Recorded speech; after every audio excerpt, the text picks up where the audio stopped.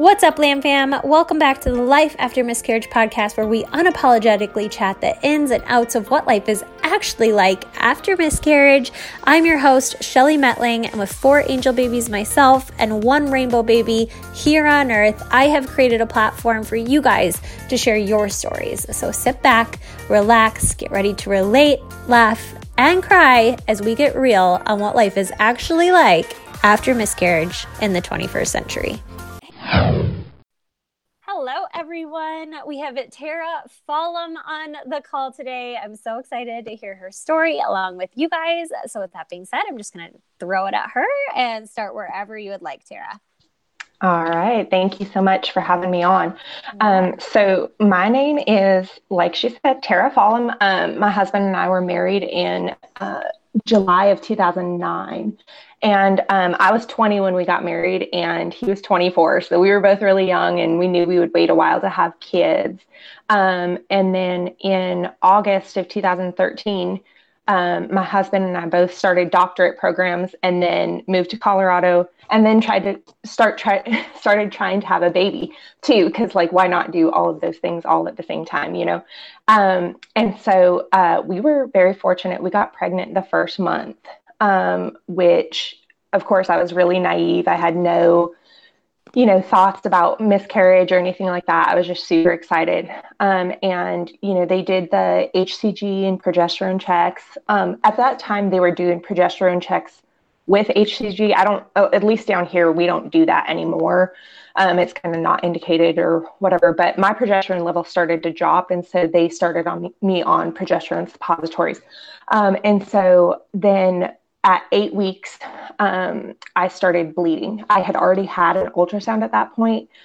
And so everything looked fine on our first ultrasound. So I started bleeding. We went to the ER and they actually told us that my husband was in the room with me and we saw the ultrasound and he saw the heartbeat and stuff. So we thought everything was okay. When we went back to the room in the ER, the doctor came in and he actually came in and told us that it looked like it was an ectopic pregnancy. And so, of course, we were totally devastated because we knew that the baby had a heartbeat and it kind of put us in a weird situation. And so, but as he explained it more, he was like, the baby is actually in the uterus, but we think that it's attached at the fallopian tube. And that may be why you're bleeding.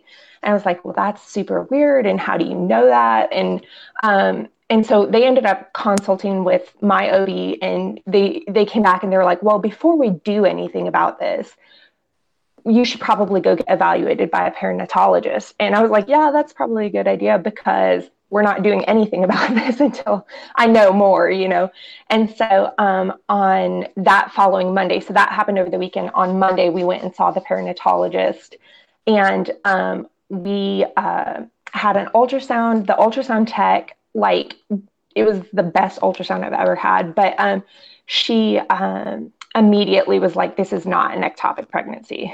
And of course, the tears started flowing and we were so excited. And she said to me, she's like, you have a double uterus. And I was like, my facial expression was probably like, oh, what? But she said, yeah, you have a double uterus. And I was like, well, what does that mean? And so she kind of explained it to me a little bit. But the baby was in my left horn. And so when I have when they do transvaginal ultrasounds, just because of the way my uterus is tilted and everything, the left horn is the one that you see when you go in. And so because no one knew that I had this going on, they wouldn't have known to look for another side. And so, but because she was doing such an extensive ultrasound and stuff, she did. And she ended up finding the right side, which did not have a baby in it, but the left side did.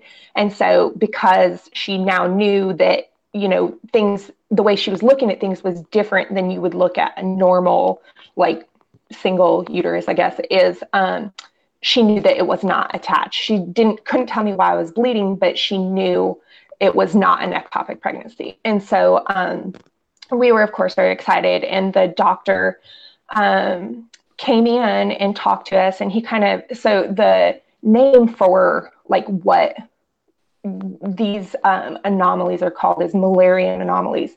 And so it's basically just something that forms when when you're developing in your mother's womb, and there's either a fusion problem or I forgot what the other form is. But so essentially, as the kidneys and the reproductive organs are forming, mine did not fully resorb. And so they thought what I probably had was a bicornuate uterus, means it's heart-shaped from the top.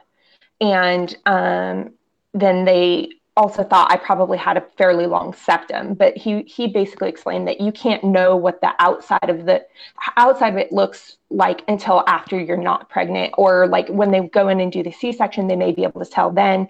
But now is not the best time for us to know that. But we know that you have two sides, and we need to figure out, kind of like all of the rest of it after you're not pregnant anymore. And so we were happy with that. He did kind of review some of the risks. So with a bicornuate uterus, you have higher risk of preterm labor. Intrauterine growth restriction, because the baby's only growing on half of your uterus, obviously. And then also like a breech or transverse presentation is fairly common, just because they don't have room to flip. And so he said it would be very likely that I would have to have a C-section if the baby did not flip. And we kind of went on from there. So I went back to my OB. I continued to bleed through my first trimester. We never figured out where the bleeding was coming from. And it was pretty heavy. And so it was scary, Yeah. And then, so because of the bicornuate uterus, they also did biweekly vaginal ultrasounds until like somewhere between 20 and 24 weeks, because they were checking cervical length, because you have a higher risk of that, having cervical length shortening. And so then the preterm labor and stuff like that. And so I had no issues with that, but they did check me for that. Then at 34 weeks, I ended up actually deciding to consult with another provider about an hour and a half away down at, outside of Denver, Colorado, because we were living up there at the time. And basically because I didn't like the options that they were giving me from the second, so basically from 8 weeks, they were just treating me like I was having a C-section regardless. And I didn't feel like they really cared. And so I ended up so my daughter was still breech at that point at 34 weeks, which is not that uncommon, but they were basically treating it like there was no chance she was flipping. They weren't talking about natural delivery, any of that. So I consulted with a doctor, Dr. Michael Hall down in Denver, who is known for breech deliveries. And so I wanted to just hear him out and hear what he had to say. And when I went to see him, he was actually fairly knowledgeable about Müllerian anomalies also. And so he was like, by that point, he couldn't see very well. He's like, I'm not sure that this is actually a septum. I'm not sure what's going on. He thought it looked like maybe there was adhesions in there growing with the baby. And so he was like, I don't know what this is, but we definitely need to address it later. And so I said, okay. And then he had very strict guidelines for doing a breech delivery. My daughter at the time was frank breech. And so he was okay with that. And, my husband and I talked about it, and we felt like we would probably just go ahead and switch to him as a provider, just because even if I was going to have a C-section, at least I felt like he cared. And so at 34 weeks, I switched over to him, and I continued to do my appointments with him. And then when my daughter was 30, or when I was 38 weeks pregnant with her, she went from frank breech back to transverse. And she was kind of just hanging in there like it was a hammock. She was totally chill, had no problems, but because we were an hour and a half away, and my nephew had just been diagnosed with leukemia, and I was just kind of at the end of my rope with everything, I decided to schedule a C-section the next week. So at 39 weeks, one day, on April 21st, 2014, my daughter was born, and she was beautiful and healthy, and she had a full head of blonde hair, and it was excellent. But during my C-section, Dr. Hall did identify so that there was a uterine septum, and he went actually ahead and resected it. So when they go in and like they don't cut it out, they cut up the middle of it, and then it like resorbs into the tissue, like the top of the uterus. And so when people talk about it like having their septum cut and stuff, it's actually like they just cut in the middle of it, and then it's supposed to go away. And so because it's like a fibrous tissue. And so he went ahead and did that. It was a little, and he told me this, he's like, there may be some left just because I had to be really careful not to cut into the endometrium. You know, you don't want to cut because you can cut through. And he also, this is probably a little weird, but he had me, because he was doing the C-section, I told him, I was like, I want a picture of whatever you find. And so he took a picture of the outside of the uterus, and he's like, that is the prettiest heart I've ever seen. And it was like totally heart shaped. And it's a really cool picture. My husband says, he's like, that should be the cover of a rock album. Will you send that to me? I will. Okay. I will. It's so, it's a really cool picture though. He actually had, Dr. Hall had me email it to him too. He's like, that is an awesome picture. So, it was good. I was really thankful that we went with him, and, he did the best that he could to, like get as much of it as he could, of the septum as he could. But he did say, he's like, the external contour did look bicornuate. And so, you know, later on, you may with future pregnancies, you may have a baby that just decides that it wants to be up in that.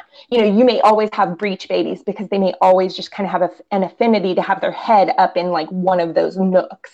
And so I said, okay, you know, and that's good. We had a healthy baby, and I was happy. So we moved back to Mississippi in 2014 when my daughter was 4 months old, and we just kind of continued on with life. Then in 2016, we began talking about, you know, having more children and growing our family and stuff. So knowing my history, I was really nervous about that. I went ahead and went and saw 2 separate OBs down here, and I kind of reviewed my history with them prior to trying to conceive and stuff.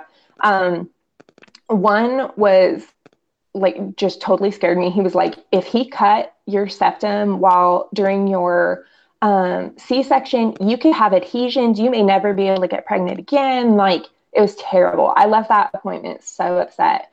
I went to a different OB, and I talked with her, and, you know, she was kind of hesitant about the fact that because it's a very, like, having a septum resection during a C-section is very controversial. Like, it's not something that's commonly done.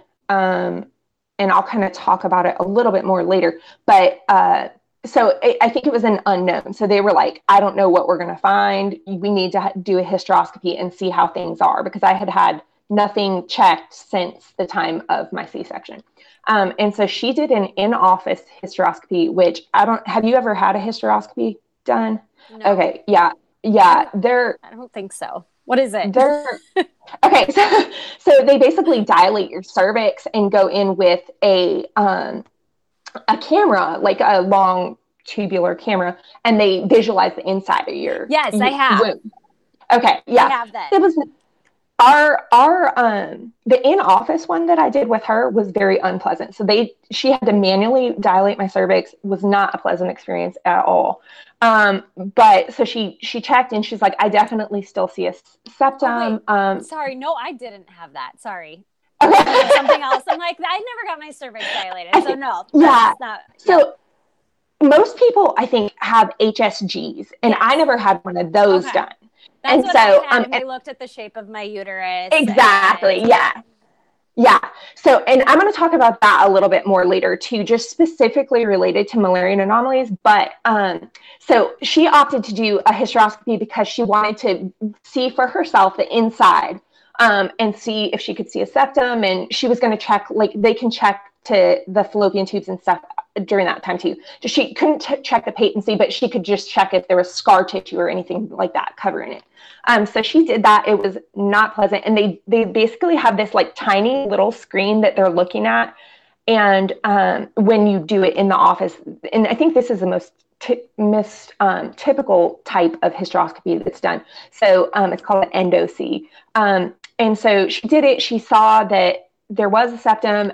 She ended up consulting with a reproductive endocrinologist and kind of explaining to him what she had seen, asking his opinion, because she's not super familiar with bicornuate uteruses. She's seen septums, but not necessarily bicornuate uteruses. So, and then she also did the 3D ultrasound at that time too, so that she could look at the external contour of uterus and see if she could see a heart shape. And she did. And she's like, this is very heart shaped. Like there's, it looks concave, on the top. And so she felt like, and in her discussion with the RE, she's like, I just feel like you had a successful pregnancy, you carried it to term. We need to just leave it alone for now. And I don't want to risk cutting through the endometrium and all of that. And you would have, because you have to have laparoscopy and hysteroscopy in order to resect the septum if you have a bicornuate, because you can't cut through the top. And so she was like, I don't want you to go through that if you don't have to. And I feel like it's in the best shape that it can be. So we went ahead and started trying to conceive in June of 2016. We had 6 months of negative tests, and I just knew something wasn't right. I went back to my OB and I just told her, of course she was like, it's only been 6 months. I don't know why you're like upset. And she a little bit was like, oh, you got pregnant the first try last time. So that's why I was like, I just knew something wasn't right. And so she kind of, to appease me, I think, allowed me to do 3 months of Clomid, 3 rounds of Clomid. There wasn't, I had kind of irregular periods. There wasn't honestly probably a reason for me to do Clomid, but I think she was just doing it because it was something she could do for me. So I did 3 rounds of Clomid, which was terrible, very painful. There was no doubt I ovulated because it was so painful. But I didn't get pregnant. And so then I was definitely at a loss. I didn't understand what was going on. Of course, my mind always went back to, did something happen during my C-section? Like, is there something going on with the fact my uterus, all that stuff. So at 12 months, by the time we had been trying for 12 months, I asked her to be referred to an RE. I didn't go to the one that she normally uses. I actually had a different one that I asked to go to, and she was okay with that. I think she was a little hesitant, but she did send me to him. So I met with him, and I didn't know this when I got set up with him, but he's actually super knowledgeable with Mullerian anomalies too. And funny enough, the next month, he was going to talk at one of the big ACOG conferences about Mullerian anomalies and doing septum resections during a C-section if you identify one. And so it was meant to be. He was like, no, that's absolutely the right thing to do. He's like, I'm going to talk on that next month. And so I felt really reassured that I was in the right place. And so he knew I had a hysteroscopy done before, but he's like, I need to visualize it myself. I know that you've had the hysteroscopy, but we don't have any images of what she saw, and what she's describing doesn't necessarily make sense to me. It sounds like it may be adhesions. And so he actually has a specific type of hysteroscopy that he has invented. It's called the periscope. And so it's super thin. I think it may be the smallest hysteroscopy camera on the market, but if not, it's super small. So small that sometimes they don't actually have to dilate your cervix. For me, they did not have to, so it was way less painful. And then when he went in, they did a 3D ultrasound also at that time. And he checked the external contour. He also thought it was, he did measurements, which my OB hadn't done. He did measurements to measure how deep of the concave contour there was on the outside. And then he also did checking follicles and stuff to count egg count and all of that. And so he did that. And then he did the periscope. And when he went in and did that, they actually have a way of checking it's basically a replacement for HCGs. It's supposed to be way less painful and stuff, which I can't attest to because I haven't had the HCG, but he checked the patency of the fallopian tubes they insert air bubbles. So like they fill the uterus with saline and then they do air bubbles to open. Yeah. And so he did that. That's what I Oh, is it? Yeah. So I was like, I swear he stuck this little like camera looking thing. Yeah. And then they like filled my uterus with bubbles or my fallopian. Yes. And then we watched the bubbles come through. Yep. Yes. That is what I had. Yep. Yeah, so that was a much better experience than the like regular hysteroscopy that I had. And so everything pretty much looked good on that. He said he also saw a septum, but he felt like based on his measurements, he's like, I don't think there's anything that I can do to resect it anymore. You know, it's as normal as it's going to get. And so he gave us the green light to go ahead and try to conceive, which was like, good, or he gave us the option to move forward with IUI because it had already been 12 months and stuff. And I don't know why looking back, but like I was just super hesitant about IUI. I was like, I don't know. And we didn't pursue IUI. Around 18 months, so in November of 2017, we actually ended up getting pregnant on our own. And we were so excited. You know, this is my second pregnancy, still hadn't had any losses at that point. And we totally expected the best outcome again. I was like, it's our time, you know, we've waited this long, and my daughter was so excited. And, so, one day before my 8-week appointment, I started bleeding. It was a Wednesday, and, I went into the OB's office that day. Everything looked fine. The baby had a heartbeat. You know, they couldn't tell where the blood was coming from. But she did start me on progesterone at that time. She's like, just in case, we should probably just go ahead and start this. And so I think I kind of left that appointment thinking, oh, well, it's just going to, for whatever reason, I bleed at 8 weeks. I did it with my daughter. I'm going to do it with this pregnancy, but everything's going to be fine. But I definitely didn't leave there thinking that I would miscarry in a couple days. So that's that same week, Sunday morning, I woke up at 4 a.m. and I was in horrendous pain. I had to drive myself to the ER. Of course, because it's 4 a.m. and we live like thousands of miles from family. My husband had to stay home with my daughter. And so I was like having contractions on the way to the ER. And I got there and they basically treated me like they had no idea why I was coming in. I was like, well, you know, this is different. I know I was bleeding on Wednesday, but my OB gave me no indication that I should expect to go home and miscarry. Like everything was fine. The baby had a heartbeat and all this stuff. And so it wasn't really the greatest experience. But so they had to call the ultrasound tech in. She came in and did the ultrasound, and I knew it was bad. She was silent the whole time. And I just knew when she left that it was bad. And then the doctor came in and he just kind of like coldly looked at me. He's like, the baby doesn't have a heartbeat and it's measuring smaller than it should. And so like I'm in tears and he's just like standing at the door waiting to leave, you know? And I just asked him, I was like, what can I do for the pain? Because I felt like I was in labor. I had never had a contraction with my daughter, but I now know what they feel like because it was terrible pain. And he was like, I can give you a few pills. So he sent me home with a total of 6 pain pills to go home and miscarry my baby.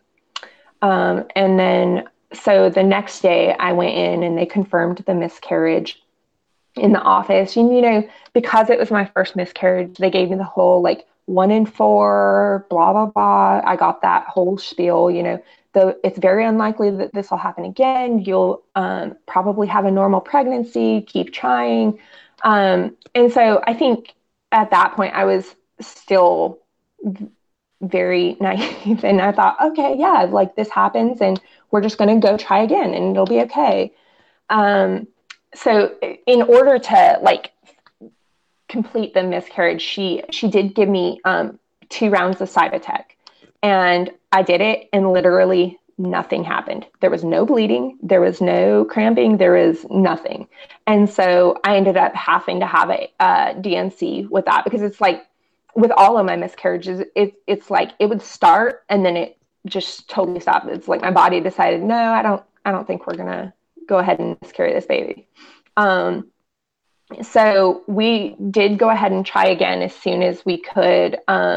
So after like one full cycle, we got pregnant again right away, which was so weird. Like after 18 months of nothing, and then all of a sudden, like we're pregnant back to back, you know?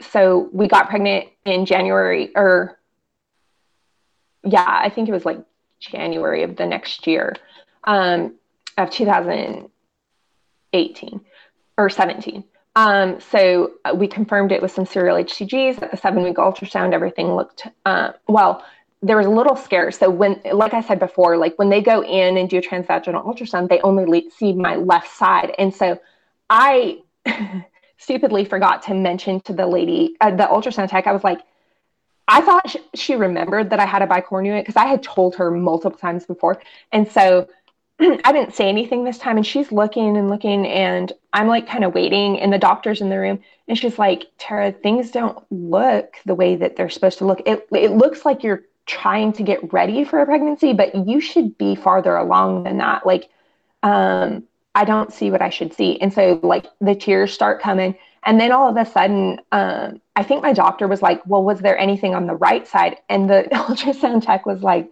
wait, she has a bicornuate. And she was there.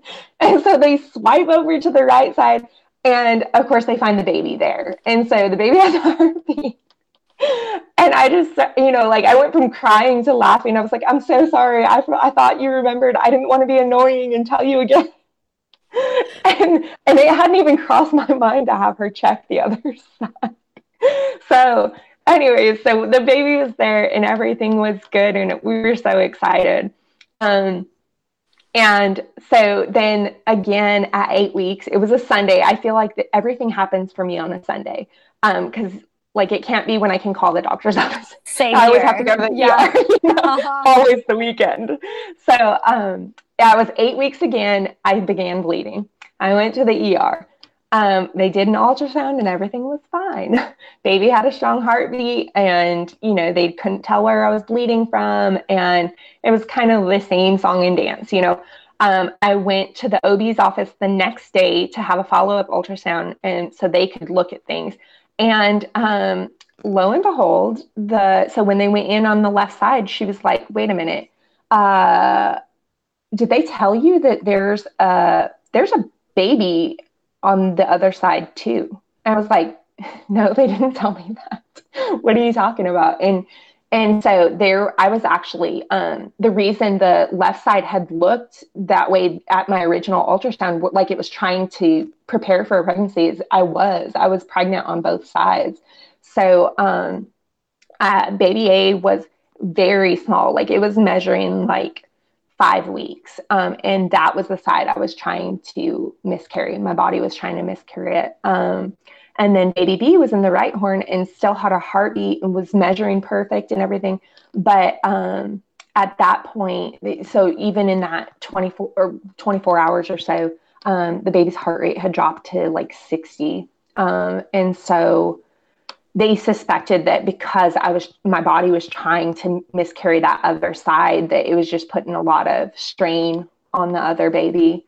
And so my doctor was out that day. I met with the nurse practitioner, but she was like, things don't look good. I'm going to put you on bed rest for the next 3 days. I want you to go home and literally not get out of bed, and then come back and see us, and we'll see if, you know, anything's changed.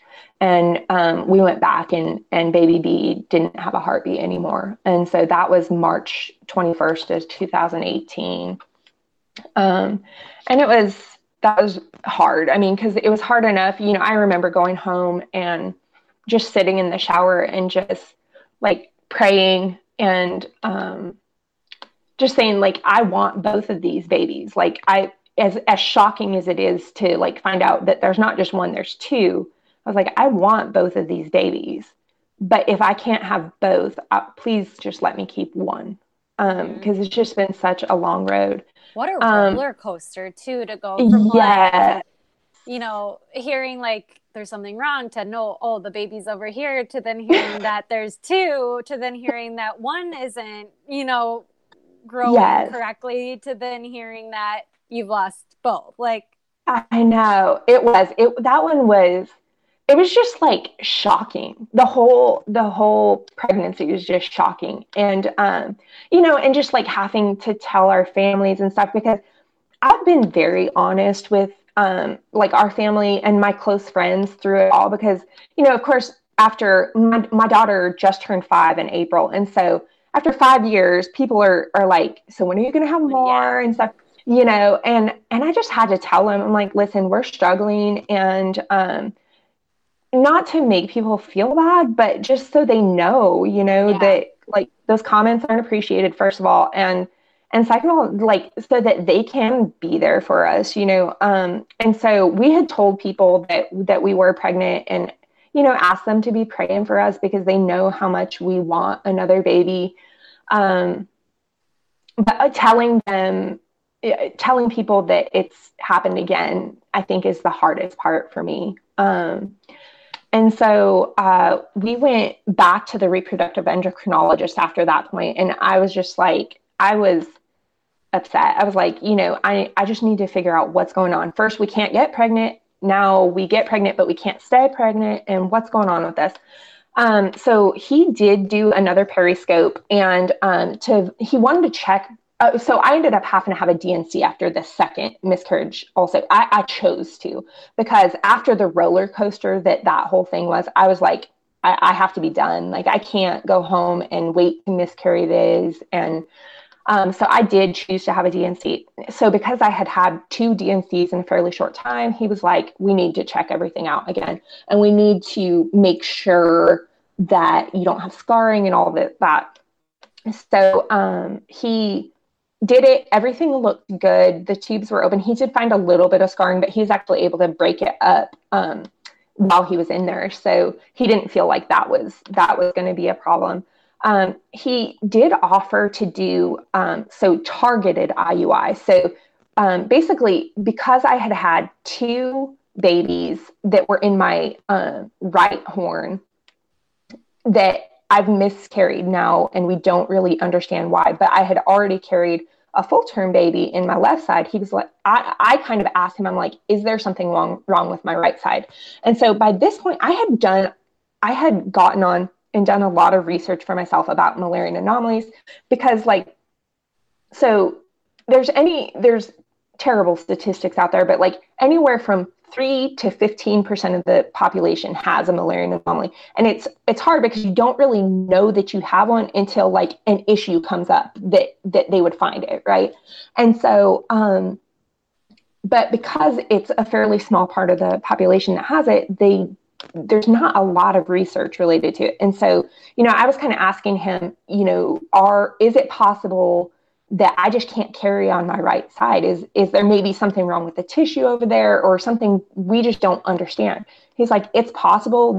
There's no data to support that, you know, but in some of the support groups I had been on, I had found several women who had that issue. Like, they either had preterm deliveries or miscarriages when they were carrying on a certain side, but they could always carry their babies to term on the other side.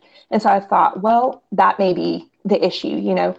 So we talked about doing targeted IUI, where he would, you know, it would be medication induced, and we would scan to see when I had a dominant follicle on the left side, and that's the month we would go ahead and try IUI.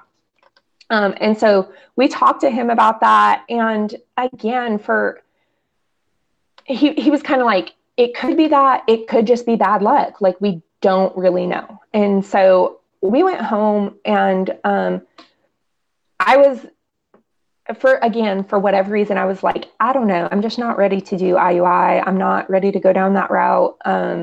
And so because at that point I was like, now we can get pregnant. We just can't stay pregnant. And no one can tell me why I can't stay pregnant, and I know I've carried a baby to term before. So I feel like I shouldn't need help. And so we waited a few months and we started trying to conceive again. We got pregnant in like July or August of 2018. And I immediately started progesterone again with that one. I was at 7 weeks, my 7-week ultrasound, everything looked good. Baby had a heartbeat, was measuring well. And then 8 weeks, which was a Sunday again, I began bleeding. Was the baby on the right or left side? The baby was on the right side again. Okay. Yeah. So, every time I would go in for my 7-week ultrasound, I would be like, please be on the left. Please be on the left. Yeah. And it just never was, And so, so I started bleeding again at 8 weeks. I went and actually I called the OB's office because I knew what was happening. I was like, at this point, I wasn't naive anymore. I was like, I'm probably losing this pregnancy. I called the OB's office and I was like, I just want to let you know, I talked to on-call nurse. This is going on. I don't want to go to the ER. She's like, I really need you to go in because they had found, I was having some pain earlier. And so when they did that 7-week scan, they saw that I had a fairly large cyst. And she's like, it could be that cyst that ruptured, it could just be that. And if that is the case, we just need to make sure that everything else is okay. And so I reluctantly went to the ER. This was probably my worst experience at the ER because I ended up with a physician's assistant he came in and he's like, so you've had 4 pregnancies and 3 miscarriages, right? And I was like, well, no, this is my 4th pregnancy, but I mean, I haven't miscarried yet. He's like, yeah, but we're just assuming that you are miscarrying. And I was like, well, thank you for that vote of confidence. That was very kind. And I was kind of like, okay. He's like, well, you're pretty early. I just even think we need to do an ultrasound. I don't think we need to do an ultrasound. It's too early. We're not going to see anything. I was like, well, I've already had an ultrasound and it showed that the baby had a heartbeat. I mean, we had an ultrasound last week. He's like, really? Well, this is just too early. And so he left the room and I told my husband, I was like, you need to go down there and you need to tell him he's doing an ultrasound or I'm walking out of here. And my husband went down there and he's like, well, I couldn't find him. So I went down to the nurse's station and I shouted at the guy across the counter. This is not my proudest moment, but I was so just fed up. I shouted at him across the counter. I was like, listen, the only reason I came to the ER is because my doctor's office wanted me to come in and get an ultrasound. So if you're not going to do one, just let me know because I'm going to go home. and he came back in the room and he's like, well, why didn't you tell me that your doctor wanted an ultrasound? I was like, I feel like I shouldn't have had to tell you that. Because every time I've ever come to the ER with bleeding, I've had an ultrasound, this is crazy. And so he ended up doing the ultrasound and of course everything looked fine. And, he was like, we can't tell why you're bleeding. We don't know what's going on. Follow up with your OB. So I went to the OB's office. So I went home that night and I ended up having, a little bit of cramping, enough that I got in the bathtub and the OB's office called and checked on me and they were like, just take some Tylenol PM, the Benadryl and the Tylenol will help just to relax you and stuff. And so I think those contractions those cramps that I wouldn't call them contractions, those cramps that I was having was probably about the time that things went downhill. I went to the OB the next day and the baby didn't have a heartbeat. And so now I was faced with, okay, this is my 3rd miscarriage. Now I'm one of the statistics, I'm officially accepted as recurrent miscarriage law, and I felt like, and maybe you felt like this too, I don't know, but after the 3rd miscarriage, they just don't, my OB didn't even say anything. Not that she felt sorry, she felt bad for me, but it was one of those, she didn't know what to say to me anymore. There was no more reassuring things that she could say about, oh, this is very unlikely to happen again, because now we know it's very likely to happen again, you know? Mm-hmm. And she's like, she of course said that we would do the blood work and stuff, at my 6-week follow-up for, the recurrent miscarriages and stuff. And I kind of left there, just totally fed up. So, I did do you kind of feel like, so I remember kind of feeling like, gosh, he's probably, because I have a guy doctor, he probably wants me gone. Like, he doesn't know what to do with me anymore. You know what I mean? Like, this is probably a pain in the ass for him, because he's like, I don't know what to do anymore. For I remember sure. feeling that way. Of like, I'm that patient that he's probably like, gosh, I wish you would just like find somebody. I feel like everything in my life has been like that, like medically. It's always like, I'm the patient, which is funny because I'm a nurse too. And so like, I understand those patients that you're like, I really wish you would just find a different provider, you know? Yeah. But like, I'm like, I am that patient because like nothing is normal for me. Like it's always the most and it's complex. gotta be frustrating for them too. Oh, like, yeah. I don't know how to help this girl. We're basically I know. missing right now. Yeah. I know. And she has all these questions for me, and probably gives them so much anxiety when they see us on the schedule. Like, oh no. I know. I think about that every time I call her office. I'm like, she's probably just like rolling her eyes, like, not again. Yeah. Not again. But yeah, so I did. She did. So I was super nervous about having another D&C because you get scared about. You have the risk every time. Yeah. Oh yeah. I was like, I don't need to cause more problems, you know. And so I did 2 rounds of Cytotec again. My friend had just had a miscarriage right before this, and she did Cytotec and had the totally opposite experience. Like it was really hard on her, you know. And so I was like, well, maybe it just didn't work the first time. I'm going to try this again. And it did nothing again. I was like, this is unbelievable. Like it doesn't do a thing for me. And so I went ahead and I did another D&C. And so like after that miscarriage, I was furious. I was heartbroken. I didn't want to talk to anyone. Like I was just so mad because I knew, like in my heart, I knew that there was a reason this was happening. Like you don't carry, and you do, like this does happen to people, but I felt like for me, I was like, you don't carry a baby to term on your first try and then like all of a sudden lose all your subsequent pregnancies for no reason. And so I was totally fed up. So I went to my 6-week follow-up appointment, and this is the appointment where my OB was probably like, please find another doctor.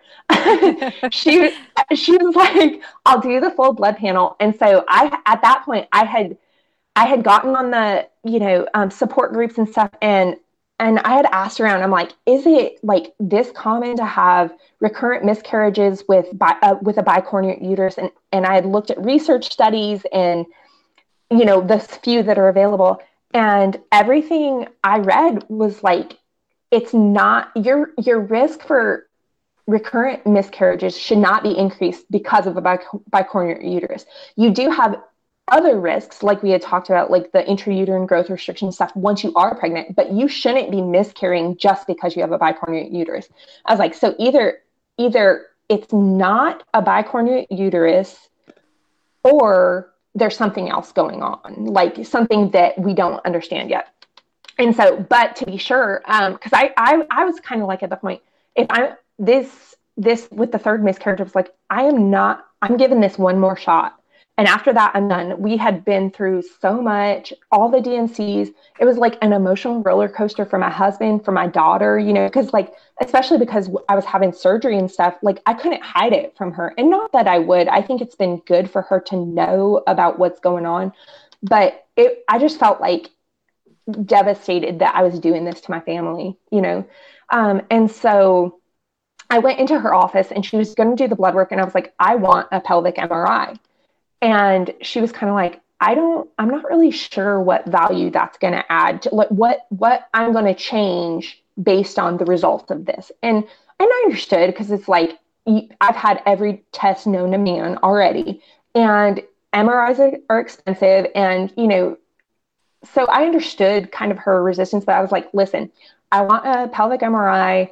I want to rule out if it's just a uterine septum. I know we think it's a bicornuate. I know that everything to this point points to it being a bicornuate, but I had, in the research that I read, like the gold standard for diagnosing any Müllerian anomaly is pelvic MRI. And anecdotally, I had read several women who had been misdiagnosed, like many women that had been misdiagnosed. And then when they had a pelvic MRI, all of a sudden they got the right diagnosis and they were able to be treated, you know? And so I was like, I want a pelvic MRI, and she ordered it for me, reluctantly.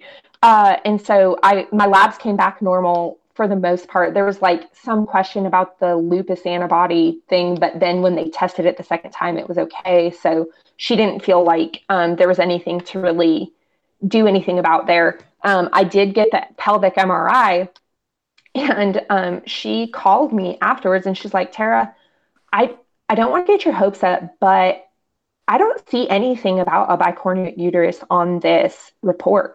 And she's like, there is a septum. It's 1.7 centimeters. And that, if that's the case, it has to come out. Like, we have to resect it, because anything over 1 centimeter, they take out or they resect. And so I was like, okay. And she's like, but I need to follow up with the radiologist, because I just need to make sure that he understands, like, that he's familiar with reading this type of, you know, scan and stuff.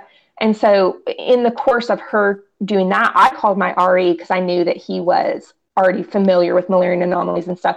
And I asked to come into his office, and I actually I downloaded a program so I got a copy of the disc that had my MRI images. I downloaded a copy, or I went on YouTube, downloaded a program so I could look at the MRI images myself. And I was like looking at them and looking at pictures online. Yes.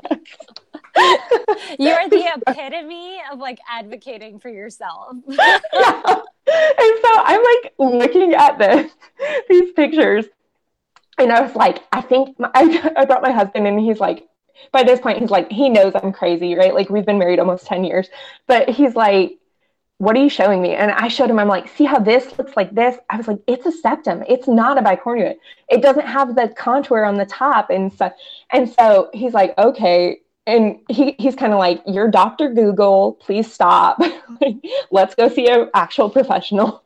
And so we went into Ari's office, and they had told me, they're like, he's going to have to take the disc home to look at the images, because we don't have the stuff here. I was like, let me just solve that for you. I brought my computer with me. I have it.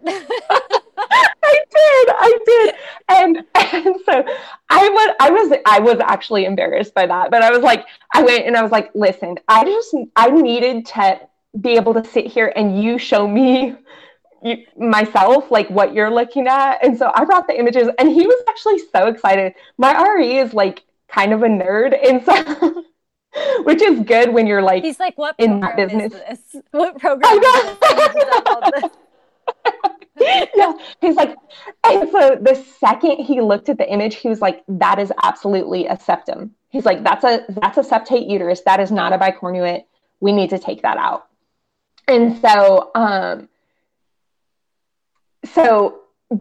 being the advocate for myself that I am, I was like, okay, I felt good about it. We scheduled it for January, and then like we went home for the holidays. And so in December, we're at my in-laws' house up in Wyoming.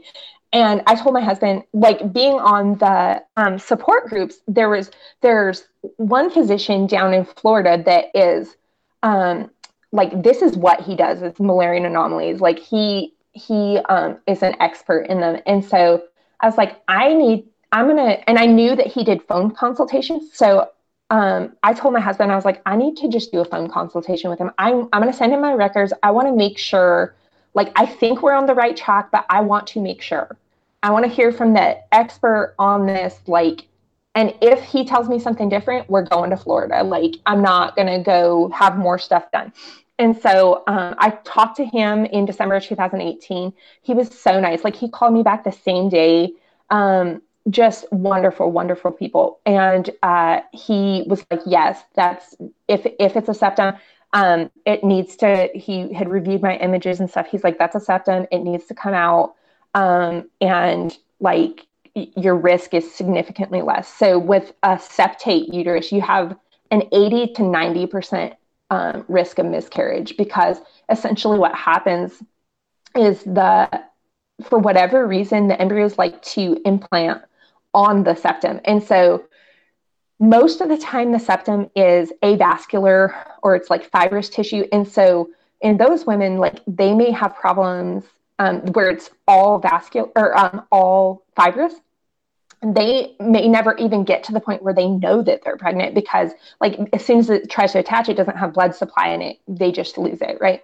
Mine was kind of like a mix. So it did have some vascularity. And this is me like kind of making this up, but no one can prove that I'm wrong. So I'm going to go with it. But for some women, like they have enough blood supply to support a pregnancy until a certain point. So I'm convinced that mine was until 8 weeks, because that's always when I lost my babies, or when I started bleeding with my daughter. But so the thought is that they're trying to implant on that septum. And so when I was talking to the doctor in Florida, he was actually like, the problem too is even if you do carry a pregnancy, the risk of preterm labor or having a baby that has significant, health issues for the rest of their life because they didn't have adequate blood supply. He's like, there are so many risks. And so it made me so, so thankful for my daughter. The fact that we had such a healthy baby, when I carried her to 39 weeks and stuff. But, it really reassured me when I talked to him that this was absolutely the route we needed to go. So in January 2019, I had the septum resection done. He did do, so of course, again, like this is like I don't even know, 5th procedure I'd had on my uterus, and they were cutting and stuff. So risk of adhesions and all of that stuff.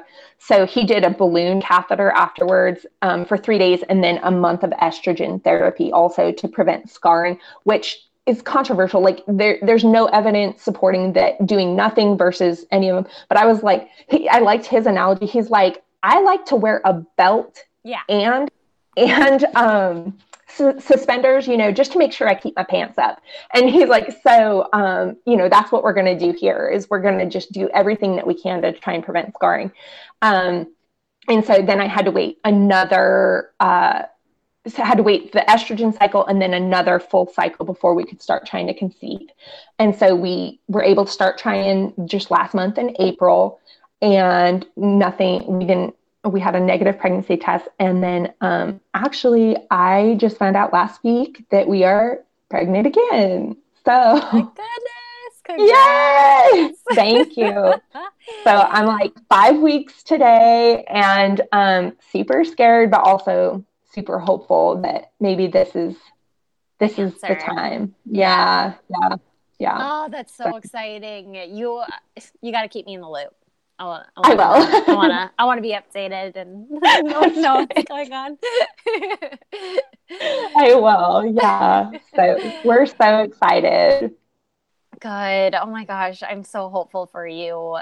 Thank you. Yeah. I feel like I got a whole lot of education on this episode, to be honest. I'm like, I'm going to like go be an OBGYN now. And like, I know, right? I know.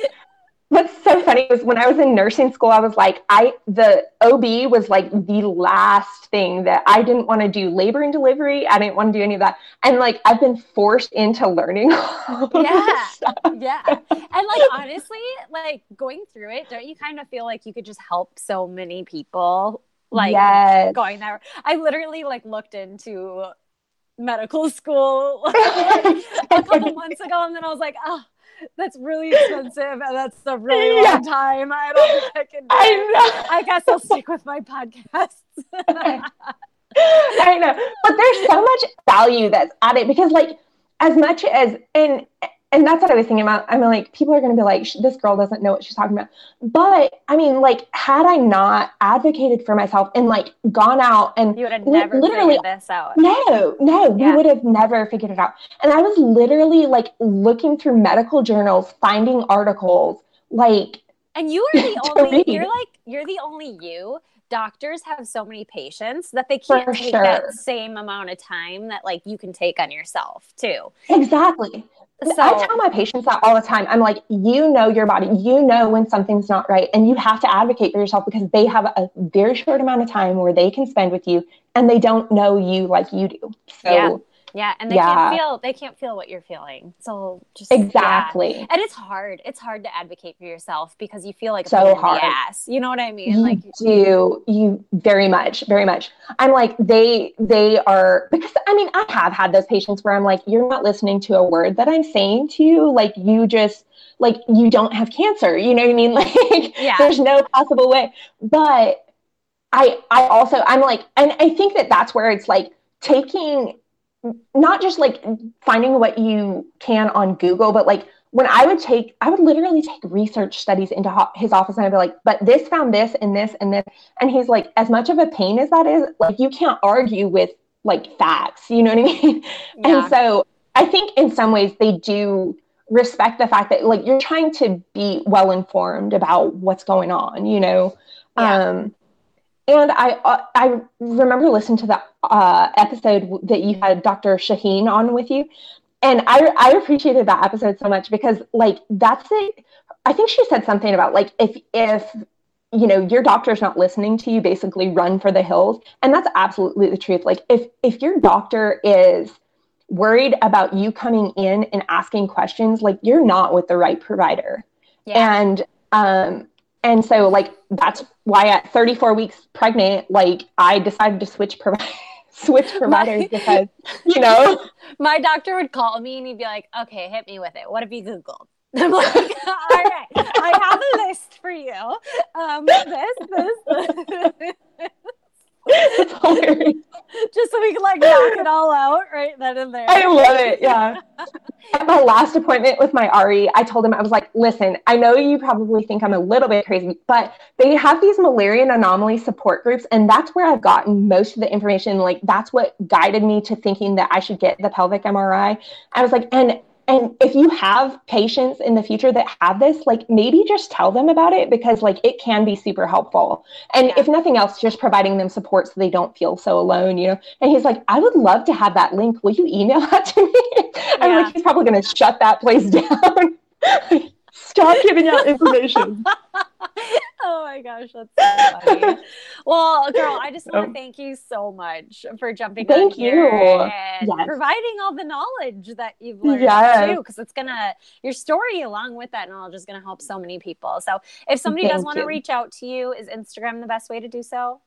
Yeah, Instagram or Facebook. So it's just, I think it's like at tfallum88 is my Instagram. Perfect. And I'll go ahead and I'll link that in the description and keep me posted, and congratulations. Thank you so much. I appreciate it. Thanks for having me on. Absolutely. Thank you so much for listening. If you enjoyed this episode, make sure you share it with a friend who could find it useful, or share it on your Instagram stories. Tag myself, tag my guest, so that we can personally thank you. This is a Lamb fam, you guys. We're not in this alone. We're creating this ripple effect together.